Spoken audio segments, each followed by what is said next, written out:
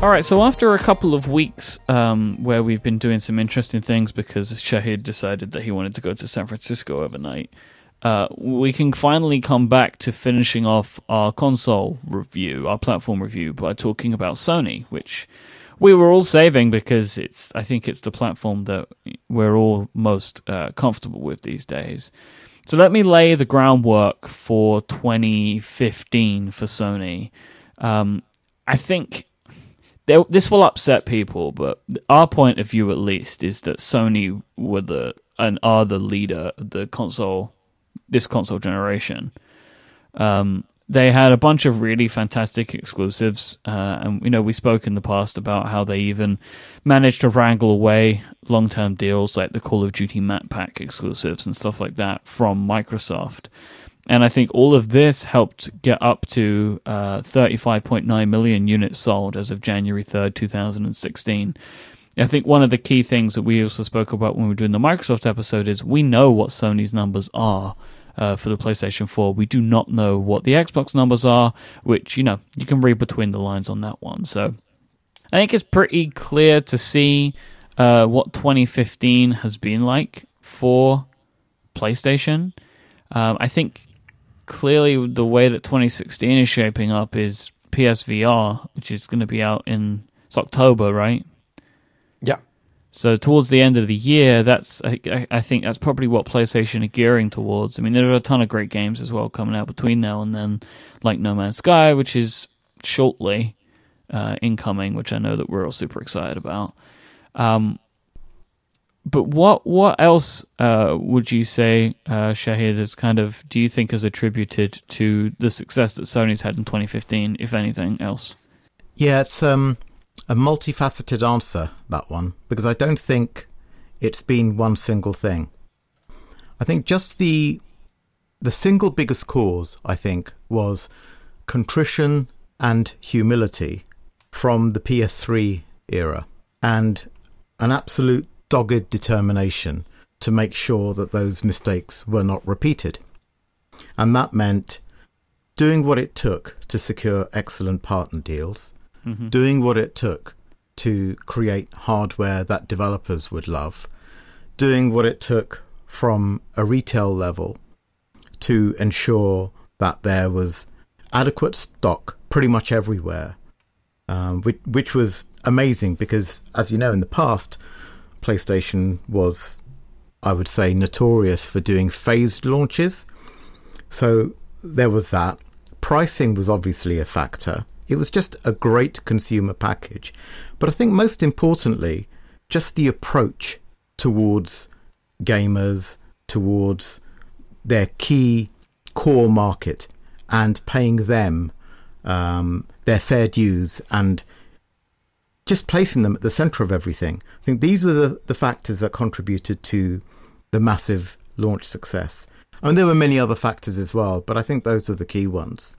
And how much do we think that Sony's inside gaming culture plays a factor here? Because I keep hearing from developers and reading on websites that a common phrase that continues to pop up is that Sony cares, or Sony gets us, or Sony has a genuine gaming culture. And I wonder if maybe that culture is not just like an idea, but it also has a direct effect on how people perceive Sony and how people decide to invest their money and to buy a PlayStation. Do we think that culture can be maybe even an economic factor in the end?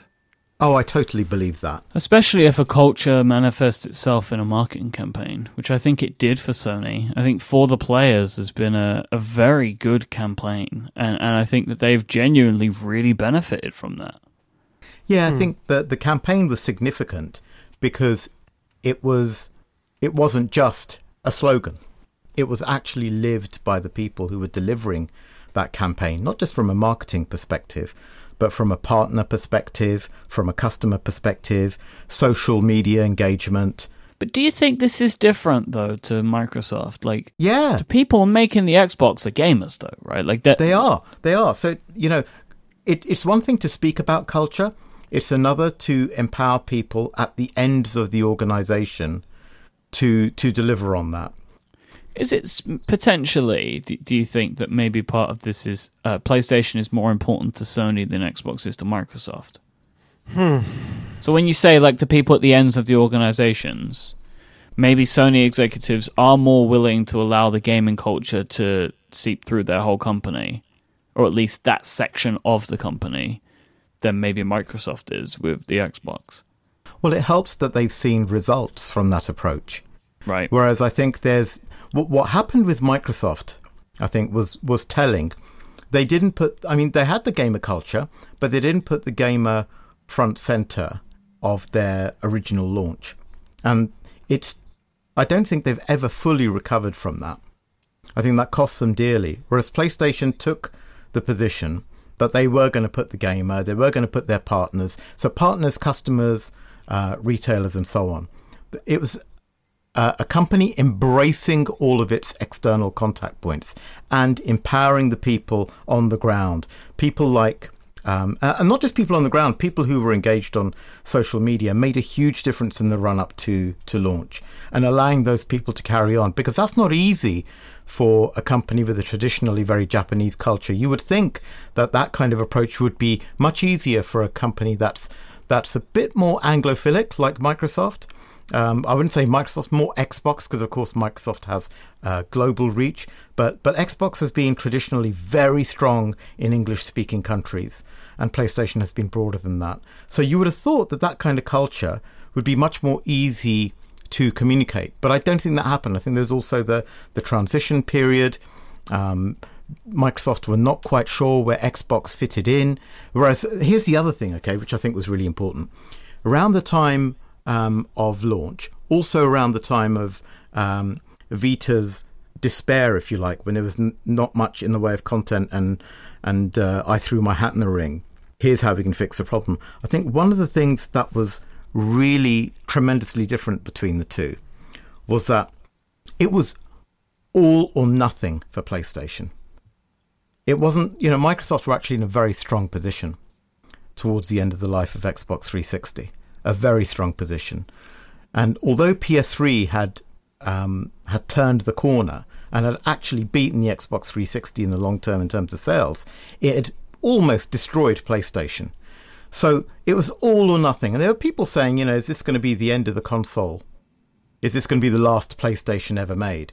People were saying this. Is this going to be the end of Sony? And actually there was this sense that every single person within PlayStation was thinking, we have got to get this right. And that really does light a fire under people's backsides. And everybody knew that their entire future at this company that they loved so much could potentially be on the line. They didn't speak it. It wasn't vocalized, but you could tell that we had our backs against the wall and we had to turn this round. And it worked. It worked. And I think without that, it might have been different. Let's say PS3 was an absolutely massive success. PS4 might have been a complete disaster. But because PS3 was such a hard-won battle, such a war of attrition, with so much pain throughout the organization, I think it forced a lot of people to realize that if we don't get this right, you know what? This could be the end. This episode of Remaster is brought to you by Squarespace, the simplest way for anyone to create a beautiful landing page, website, or online store. You can start building your own website today at squarespace.com and use the offer code INSERTCOIN at checkout to get 10% off your first purchase. With easy-to-use tools and templates, Squarespace helps you capture every detail of what drives you, because if it's worth the effort, it's worth sharing with the world. With Squarespace, you can build a site that looks professionally designed regardless of your skill level, with no coding experience required. With beautiful templates that feature responsive design and tons of awesome features and tools, you'll be able to make your website look and feel exactly how you want.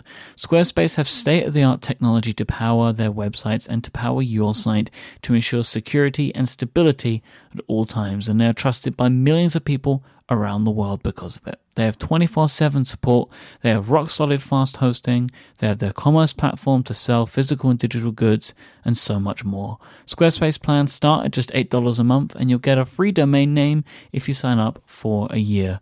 You can sign up for a free trial today with no credit card required and start building your own website straight away by going to squarespace.com. When you decide to sign up, make sure that you use the offer code INSERTCOIN, that's all one word, INSERTCOIN, to get 10% off your first purchase and show your support for Remaster. Thank you to Squarespace for their support of this show and Relay FM. Let's talk about what's left to come then. I mean, if we're kind of agreeing that the key thing that got Sony to where it was a change in attitude, and that also, I guess, permeated into building a better console, right? In the PlayStation 4 than the PlayStation 3. It was just fundamentally a better console for everyone at a better price. So, it was a much better system. Let's look at what's coming for that system then. So PSVR, I mean, we know about it. We've heard executives speak about it on this show. We've heard developers talk about it on this show as well. But I guess we should maybe share our own opinions. Now, Shahid, I'm assuming you have used the PSVR. I have. And, I was actually one of the VR doubters. Not so much a skeptic, because I love all technology. But I wasn't sure about VR. I wasn't sure if we were ready. Do you mean we as in Sony or we as in the technology? We as in the industry. Okay.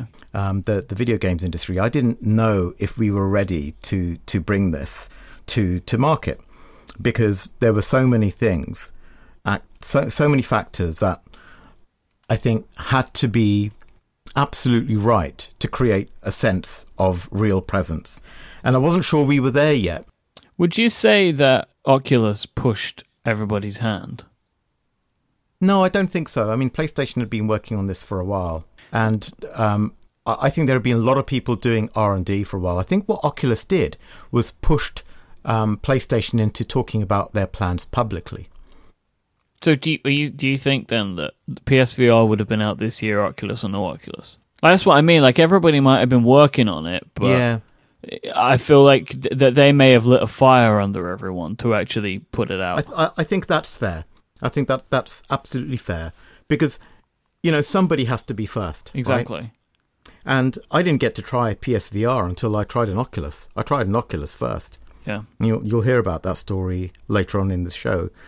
But it was only when I tried that I said to my management that I wanted to go after VR content, because up until that point, my team had been going after content for Vita and PS4. And it was when I tried that, I just became a raving loon for VR, because that thing just worked. I mean, I was looking down, couldn't see my feet, and I was freaking out because I thought, I'm in this world, but I can't see my feet, And I for the first time, I felt like I was in another reality. But here's the interesting thing. Once I was out of that headset, the memory of being in VR was a real memory of a real place. It felt no different for me than any other memory. And that was astonishing. So I went to the management and, I was asked by Naina, and he said, what do you think about VR? And I said, within 10 years, it is going to completely change everything that we know. And normally I'm not, this is the boss, right? Normally I'm not that over the top about something. I am prone to hyperbole, let's face it. But I knew this is going to be really, really important. And at that point, I got involved with commissioning VR content. So yeah, I got to try a lot of stuff. But interestingly enough, a lot of the prototypes I got to see were on Oculus. Well, of course, because there was no hardware. There was no hardware, right. It's only in the last 6 to 9 months that PSVR hardware started to go out to people, and we started seeing the stuff that we were signing on PSVR. And it really has been quite a revelation for me.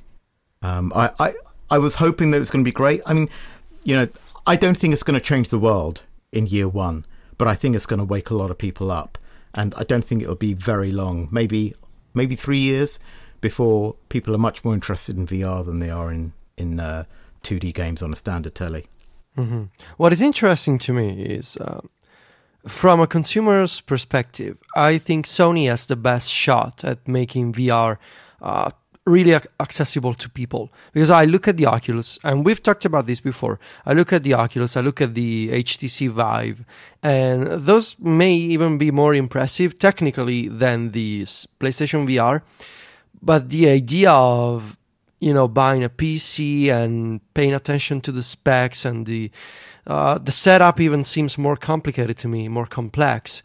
I think Sony has the whole package, to be able to use VR as a simple product in a way that you go to the store or go on Amazon and you buy VR and you don't have to care about the specs and graphic cards and that type of stuff. You just buy it, you plug it in, and you're into VR. And I think what is key to VR, in my opinion, are two factors. One is make it easy for consumers, to make it accessible to people.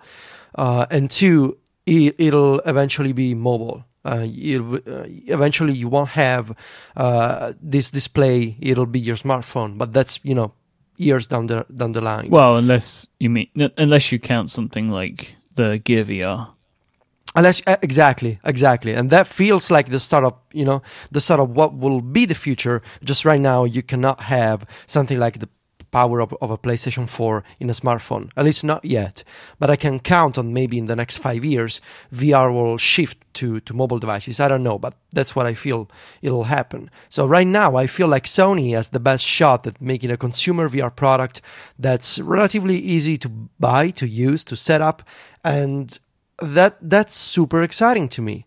Because again, Oculus and Vive may be more impressive, but from my ignorant point of view, I think PlayStation VR is really smart, and I'm surprised that Microsoft is not doing something similar. I know that they have the HoloLens, but it's not really the same thing, so it's kind of surprising to me. Yeah, I mean, they kind of have done some work with Oculus, right? Like Microsoft is kind of partnering with Oculus, and that's their clear sign that they don't have VR. Yeah, when you partner with someone, it's because they have nothing. Which is not a problem. They're working in a different realm. They're going for AR. The enemy of my enemy is my friend. Exactly. What a great way to put it. Yeah, that really is. It was funny, in previous episodes we were talking about the HTC Vive, and Shahid, you were saying about how like the Vive is the one that impresses everyone. Yeah. I wonder if that's because of those what do they call them? Lighthouses, those little things that you have to put in high points of your room, because that's how they do the really advanced motion tracking stuff, right? Yeah. And that's what the reason I bring this up, because that really struck me with what you were saying, Federico, about like why the PlayStation will probably be the while we would expect it to be the winner, is Oculus has better screen technology and stuff, I assume. May end up with more games in the long run. You never know. The Vive is the most impressive hardware, but they're both trickier. So like the Vive, you have to like spend all this time and have your room set up in a specific way. Yeah. And so like the PSVR may end up winning just out of the sheer fact of that it's the simplest, not necessarily the best technology. I don't think there's going to be a clear winner in the first generation. I think if you're talking about in terms of install base, you're right. PSVR seems to have a really good consumer proposition. It's backed by a consumer hardware, consumer electronics company that knows how to manufacture this stuff, to mass manufacture this stuff, and to run an efficient operations pipeline to make sure it gets to customers. It knows about customer comfort in a way that these newcomers, relative newcomers, I would say, to hardware manufacture, are probably not quite as familiar with, especially not in the games arena anyway. So I think these are advantages, but swings and roundabouts. Oculus, I think you're right, will have more software. It'll be less controlled, and it will also have some really amazing evangelists. Because the people who are going to evangelize VR don't care about the cost of their PC rig. They're going to buy whatever it takes. And they're going to talk about this stuff. And they're going to see experiences on Oculus that might not be available on PSVR simply because of the power required. So yeah, they won't do well in terms of just numbers, but in terms of promoting the experience, it's really good to have Oculus in the marketplace. Vive, I think, is very much a showpiece thing. I'm very interested and intrigued to see how that's going to develop, because I don't think this will be the last of their VR offerings. But I think, again, we talked about Valve in the past having safety plays, I think this is a safety play for them, and I think it's a really smart move. So they've taken over that top position. What do you say are safety plays? You think because they partnered with HTC? Yeah, it's a hedge to make sure they don't lose out in this market. Yeah, they partnered with maybe a technology company that could do with a break. Exactly. Yeah. They made the right partner. Yeah, definitely. But I think there's room for all three. I don't think there'll be an outright winner across the board, but there will be different types of winners. And I think PSVR will probably be the consumer winner. I just really fail to see either Oculus or the Vive winning unless they can provide an all-in-one solution for the living room. And I just don't think that what they've got right now provides that, and that's what Sony can give them. You're right, it doesn't. I mean, who's got PC in their living room unless it's on a desk in the corner, right? Yeah, or unless, they've got some kind of equipment. But I just think that asking somebody to invest the amount that it takes to invest, around about $2,000 to get into one of these systems, it's just too high.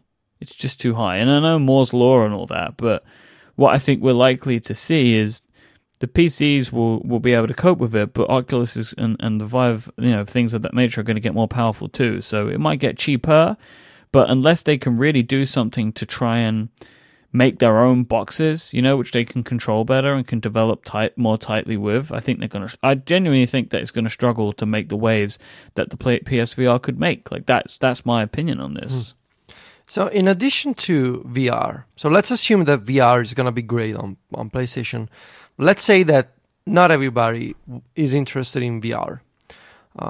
What else would it take for Sony to maintain their position with PlayStation 4 going forward, aside from VR? What do you guys think it's key to keeping PlayStation 4 the top console as it is right now? Well, of course, I've got some ideas there, as you can imagine. One of the things that I heard time and time again from the management team was to broaden the audience as much as possible. When you've built the lead that PlayStation has with the install base of this console, what you want to do is drive the advantage home. And the first thing you do is to make sure that you maintain the momentum. And that means making sure you're reaching customers you haven't reached already. So broadening the audience might well include some kind of family offering. It would involve reaching out to non-core customers. So expect to see software that doesn't just cater to the core anymore. I mean, if you remember back to the PS3 days, this was something that was achieved with the likes of SingStar and Buzz and iToy and so on.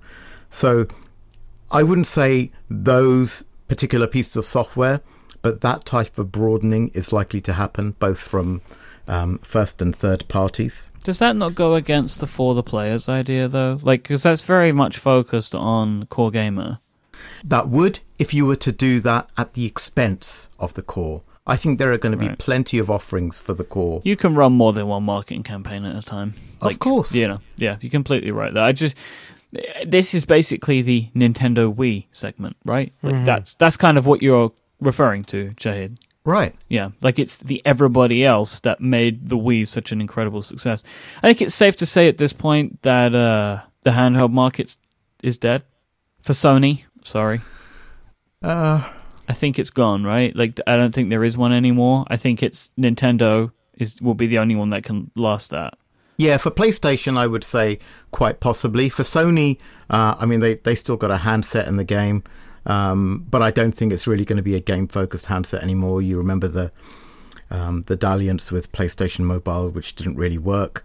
So I almost don't want to say the name because it hurts so bad, but I think Vita is likely to be the last handheld that PlayStation do. I don't have the inside track on that anymore, as you know, but I would be very surprised to see PlayStation come out with a portable device again. Certainly not in the next few years, anyway. And they're so tied up with VR at the moment, anyway. You know. Do you think it's because the Vita is not so much focused on children as much as the DS and 3DS is? No, I don't think it's so much that. I think that's definitely a factor. But I think that the DS was amazingly successful, not just because it reached out to kids. Again, multiple markets there. It was a very broad audience, and it was a very appealing, very low-cost device that was very hard to break. And, you know, if you gave one each to, say, two of your kids and one of them broke, it wouldn't be the end of the world. But, you know, something like a Vita, it was a precision instrument, so it was going after a core audience. It was an expensive piece of expensive-looking kit, you know, and you thought, well, if this drops, I'm not sure I want to buy another one of these, you know? Right, rather than a thing that is just all plastic. Exactly. I know it sounds like a trivial thing. You know, you're almost asking me to drive a dagger into the heart of my baby here, Oh, guys. I know what I'm doing. Yeah, but I'll do it. I'll do it because I don't think anyone gave as much of their heart and soul to a console as I did to Vita. You can easily say nobody cared about the Vita as much as you did. Yeah, I mean, at one point it almost cost me my life, but that's a story for another time. I'll put a link in our show notes, though, to that story, but maybe we'll retell it at a later date. Hardcore shade. But yeah, I mean, I think that the memory cards, they didn't help. That was a nightmare. Yeah. Well, I mean, you know, not that the 3DS is much better than that. At least with the Vita, you know where to put the thing. You don't need to buy a specific screwdriver to change it. Yeah. Oh my God, remember that? Oh, I don't even. But I mean, let's be fair here. There are a lot of people who absolutely loved the device.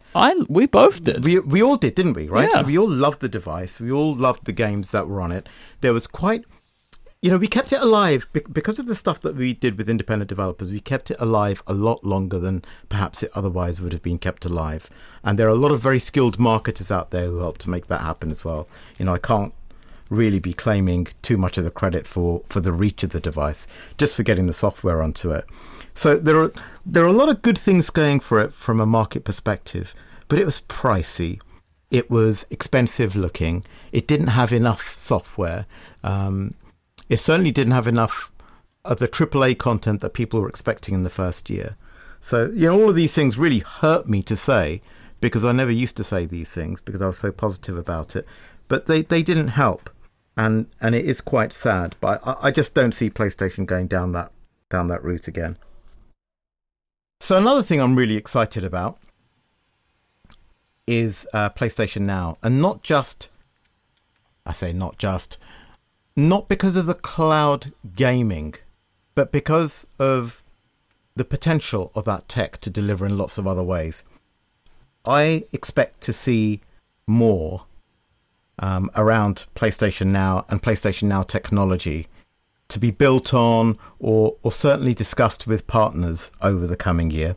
That's going to be exciting. And the other thing I'm really looking forward to, I can't believe we haven't talked about this, is Uncharted 4. I think Uncharted 4 is potentially Game of the Year. Hey, no spoilers. I still gotta finish Uncharted 1. Hey, I'm not going to give you any spoilers. But from what I know of it, I mean, they're my Naughty Dog are my favourite developer in the whole world. I think they are the best developer in the world, and I don't think anybody's going to be disappointed with this. It's going to really show off the power of the machine, and people are just going to be blown away by it. Yeah, you better hurry up, Federico, because I have a pre-order on Uncharted. So I'm not sure I can finish 3 Uncharted games in like a month. You don't need to. You don't need to play them all. You really don't. You know, I cannot possibly start playing Uncharted from the 4th game. Yes, you can. Shahid, tell him that you can. This is like when my girlfriend tried to convince me to start watching Sex and the City from season 3. No, but there's a continuation. There's more of a continuation of the story in Sex and the City than there is on Uncharted. Like, it's just, you are this character, you're going on an adventure. Like, that's all you need to know. Now, thank you for the spoiler, Mike. What, that you're going on an adventure? Well, you know, it's just going to be me and Shahid talking about it then, because I've got this game coming. Okay, I actually have also pre-ordered Ratchet and Clank as well, because the reviews of that have been so good. When is that coming out? It's like in a couple of weeks. In Europe. Okay. Yeah, I think it's next week, actually. Next week. Okay. Yeah, that looks amazing. Like a The playable graphics are Pixar incredible. movie. Yeah. Yeah. I mean, those games are fun to play. Yeah. You know, it's a Nintendo-y type game. Yes. The fans have missed that kind of thing on PlayStation, you know. I think so. I remember Croc and the Legend of the Gobos. Do you remember that game? What game? It was on the original PlayStation. Yeah. What's the name? Croc and the Legend of the Croc. Gobos. I do remember Croc. By Argonaut. Was the little lizard, Yeah. right? That was Yeah. the first game that I ever played on PlayStation. And it's that kind of game, right? The kind of third-person platformer game. That games like Jak and Daxter and then Ratchet and Clank kind of took up the mantle of. And yeah, has there been anything like this, really big other than the Lego stuff on PlayStation 4? Well, they tried with the launch title Knack, maybe.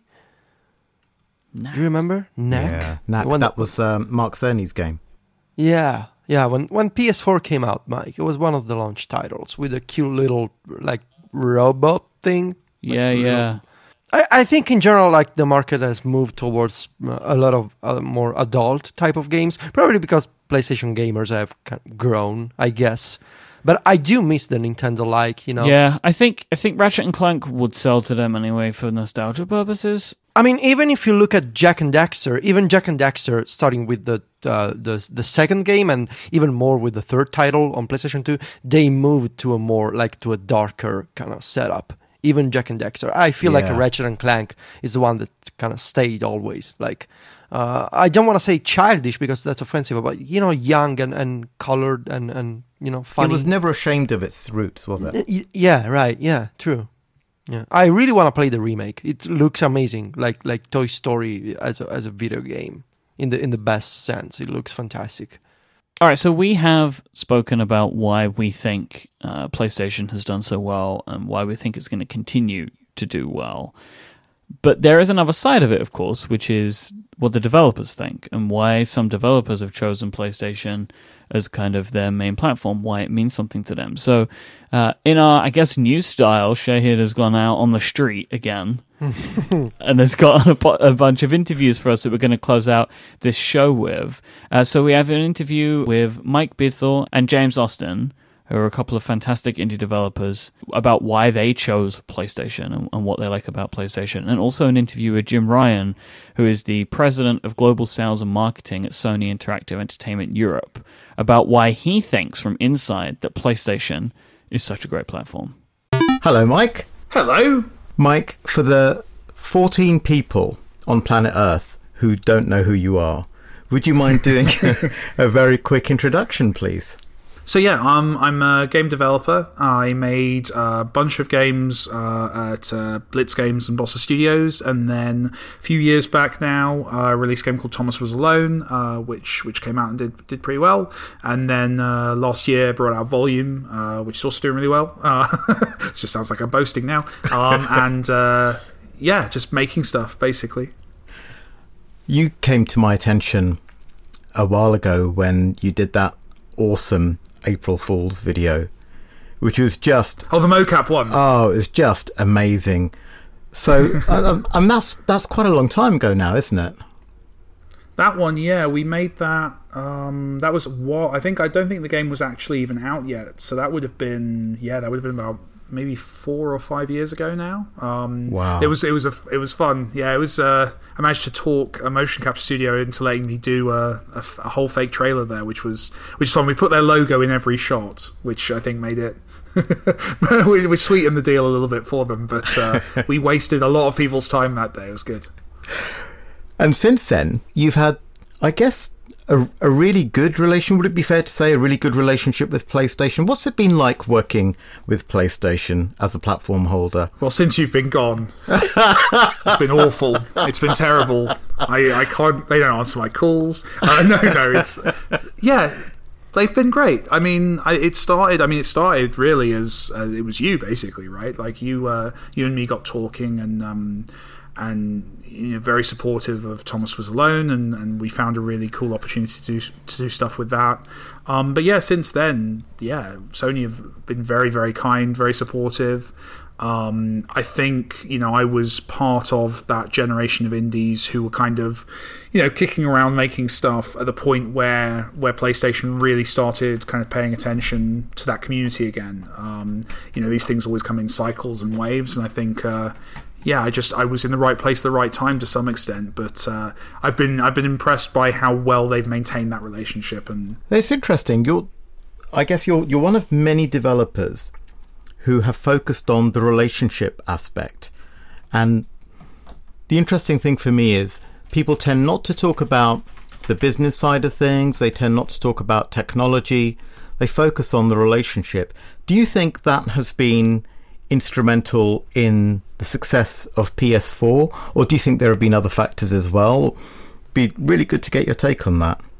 Yeah, I think it all comes down to relationships. I think it's very easy from kind of the outside and from a kind of a fan perspective to, look at these things as plastic boxes on top of TVs. But I mean, ultimately, especially, with this generation, they're kind of, this is sacrilege, but they're kind of similar.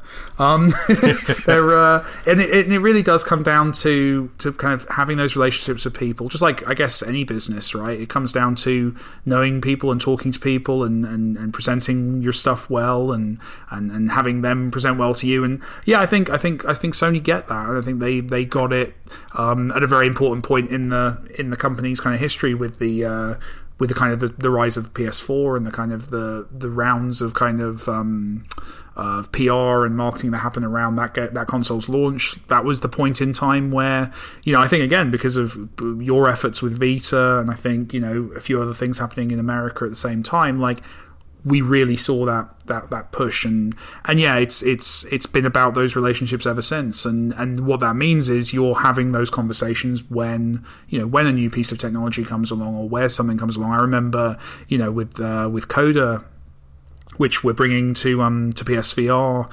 at the end of the year. That was literally, I think I was having a meeting with Ben at Sony, and you popped into the meeting, right, and said, Mike, have you got any VR ideas? and the thing is, I had to, I guess on the business level, like, you have to be at the table having the chat for that chat to happen, right? Like, yeah. It's just, but I think the other thing that's really important specifically, with the Sony relationship is it's not just about kind of self-interest or kind of those business things. Like, I do believe in Sony's interest in what I do and in games in general, and I like going in and chatting with Ben and the team at Sony, and that goes right up to to Jim Ryan's level and everywhere. Everyone I've ever talked to at Sony, they love games, and that makes it very easy to kind of get on a personal level because they're my kind of people, and that makes it a lot easier. Talking about new technologies, you were actually the person who turned me into a VR believer. I was kind of curious about VR, but do you remember that day you brought in your DK2? Brought it into the office, and I did. I remember you were very upset because you couldn't see your feet. I remember you being a bit weirded out because, which is a problem a lot of people have in VR. We had it in the office. I remember. But that was it. That demo completely transformed me. I mean, after that, I think I was absolutely buzzing for days. And before that point, my team hadn't been involved with Morpheus at the time, as it was called, at all. And that was the point at which I started lobbying for our team to go and get content for it. And had you not brought that in, I'm not sure that would have happened. So thanks for that. So what you're saying is, well, I will collect the thanks of every indie developer who's making PSVR games right now, right? That's awesome. Something like that. I feel like, I think VR is one of those cases where it's like sharks and dolphins, right? Like sharks and dolphins, completely evolutionary separate, but solve problems in a lot of similar ways. I feel like VR's time was now. So if I hadn't brought that Oculus in, I think someone else would have. VR finds a way, as I think it was Michael Crichton who said that. Mike, thank you very much for your time today. It's been an absolute pleasure. Hello, James. Hello. So I think you're an absolute legend, but for the benefit of our listeners at Remaster, would you like to introduce yourself and tell us a bit about what you're working on? Sure. So, hello, my name is James Austin, and I'm the director of a game called Boundless. And Boundless is an open world sandbox where everyone plays in a single online universe. So all players on all platforms, in all locations around the world, inhabit a single universe, and they can instantly step from one world to another. Wonderful. I thought it was so wonderful, as you know, that I went ahead and did a deal with you to help bring this mind-blowing piece of gaming genius to PlayStation. But now that I've gone and I'm doing my own stuff, I'd love for you to tell our audience why you chose PlayStation and what it's been like working with PlayStation as a developer. Okay, well, it may sound like a bit of a cliche, but the reason we chose PlayStation as a partner was because the people we met at PlayStation and we were talking with at PlayStation were kind of as passionate about Boundless as we were. Like we were talking with quite lots of different people about Boundless. We were talking to publishers, platform owners, and even investors. But ultimately, kind of the people at PlayStation kind of really understood the game we wanted to create, and ultimately they wanted to help kind of make it happen. And this was very much like a focus first on the game itself, and in essence just kind of supporting us. And it was very refreshing, and it was just a really easy decision to say, well, if we can do any of the deals that we're looking at, this is the deal we absolutely want to do.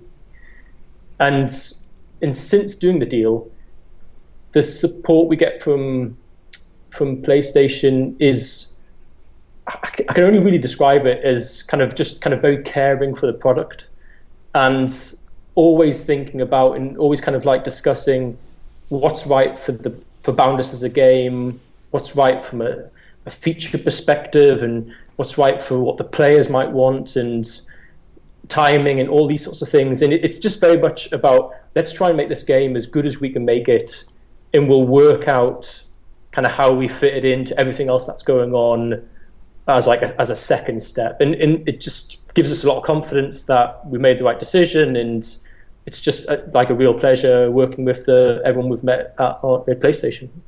Awesome. It's really unusual for me to hear it from an outsider's perspective, which is what I am now.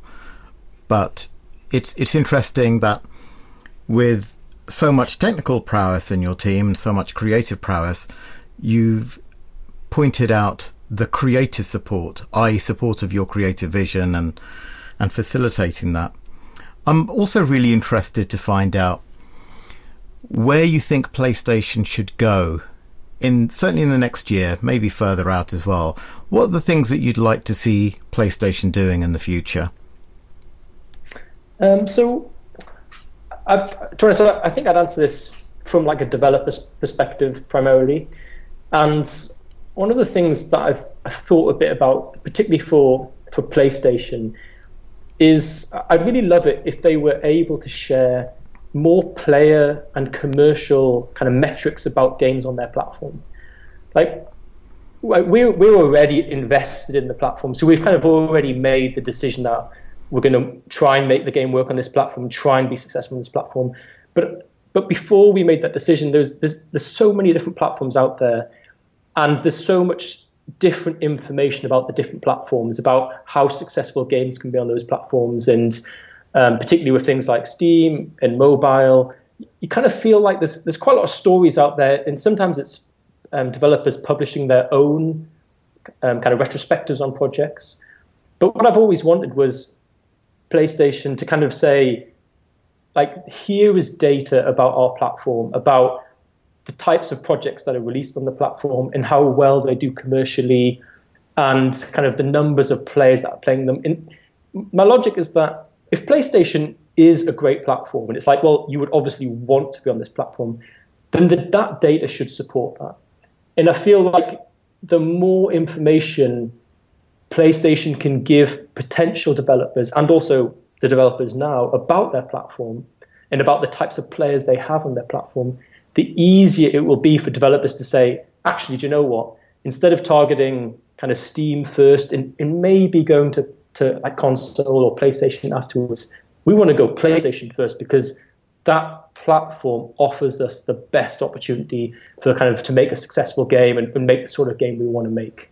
That for me is, I still find the consoles a little bit of a kind of a closed ecosystem, and it's quite hard to get information out of that. So without that data, you're taking it a bit on faith that it's the right investment to make as an independent developer. James Austin, thank you very much indeed. Thank you very much. James, thank you very much for talking to us at Remaster. I'd like to ask you a few questions about my unashamedly favourite company, if that's okay. But I'd like to ask you, apart from PSVR, what would you say are PlayStation's priorities for 2016? Well, that's a good question. But first of all, nice to see you too, Shahid. It's been a while. Many occasions you've sat in this office with some outlandish project to pitch me to try and extract money from my wallet. So it's good to be doing this in a slightly different context for once. I've almost forgotten what the question was, but the priorities for 2016, they are many.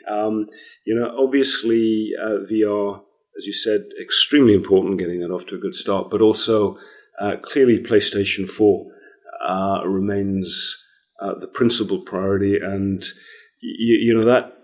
that takes many forms. Obviously, continuing to grow the install base at record levels, which is what we've done to date. Growing our digital business, growing our service portfolio.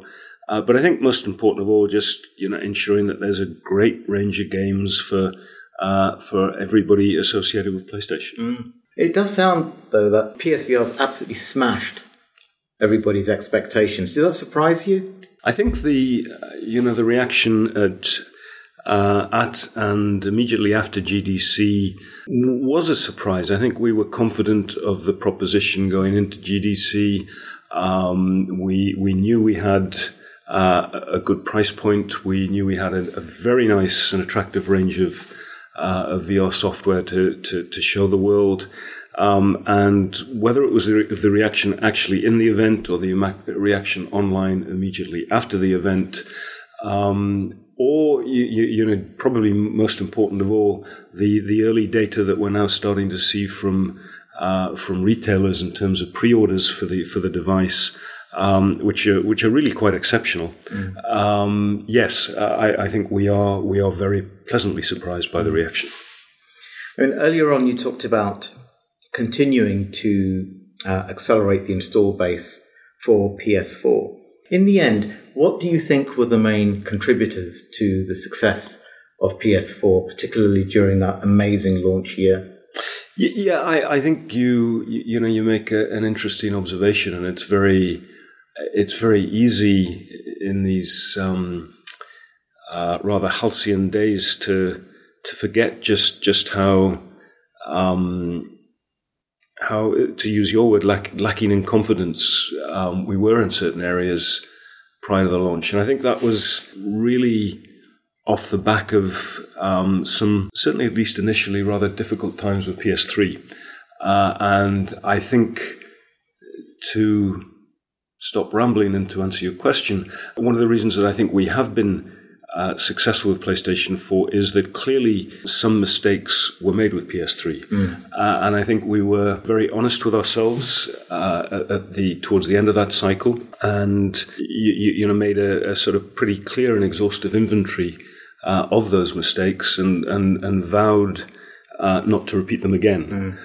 And I think a combination of that, which is eliminating things that were bad, together with a very absolute and a very unerring focus on making sure that the gamer was at the heart of everything that we did on PlayStation 4. I think a combination of those two things are the principal reasons for our success. One of the things I was really excited about recently was the news that you'd be able to stream PS4 games to PC and Mac, which from the outset seems like possibly a fringe activity, but actually could be really, really useful to those people with just a single PS4 in the household, and also people on the move, business people. It just seems to open up PS4 to a much wider range of use cases.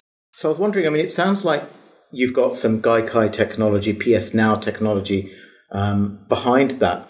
How important is PS Now and cloud to the future of PlayStation? I think it's potentially extremely important. If you look at the gating factors that prevent everybody from enjoying a PlayStation gaming experience, right now, one of those gating factors is the requirement to own a PlayStation.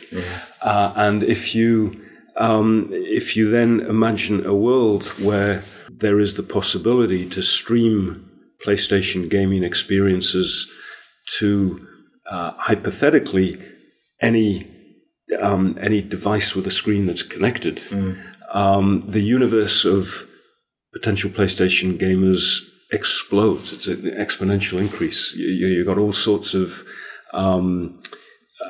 non-PlayStation Sony devices. You've got all sorts of non-PlayStation, non-Sony devices that, whether you're talking about televisions, laptops, DVD players, tablets, and anybody that is involved in our great business who's not excited by that really probably needs to have their head examined. And really, as I've said before in the past, it's a very seductive long-term vision and extremely hard to realize. But as a long-term vision, I think it offers some incredibly exciting possibilities.